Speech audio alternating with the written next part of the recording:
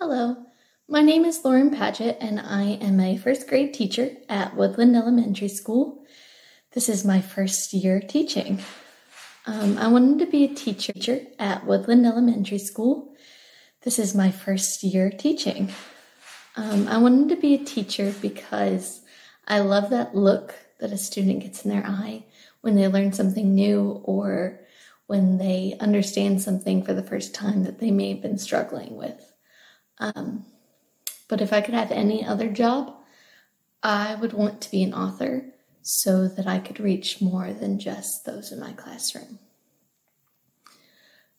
30 years ago, I wasn't alive, but the biggest difference is I think now, between now and 20 years ago even, are the differences in understanding and the differences in technology. Kids now understand technology better than every generation before them because they've had more experience with it.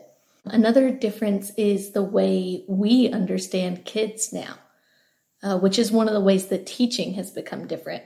We individualize students. We adapt our lesson plans to meet the needs of each of our students. We try to understand kids emotionally and intellectually. If I knew someone thinking about becoming a teacher, I would tell them that it is not easy.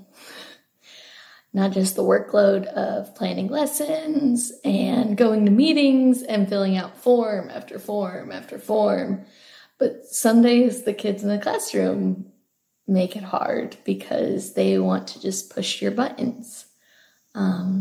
But if you have patience and a passion, don't let anything stop you from helping these children. Change anything to make children learn better, to help them learn better. I would make sure that they all had a good home to go home to. Some students have trouble learning because they are hungry, because they didn't have dinner last night. Some students can't focus because they miss their mother because she works 3 jobs to keep them afloat. The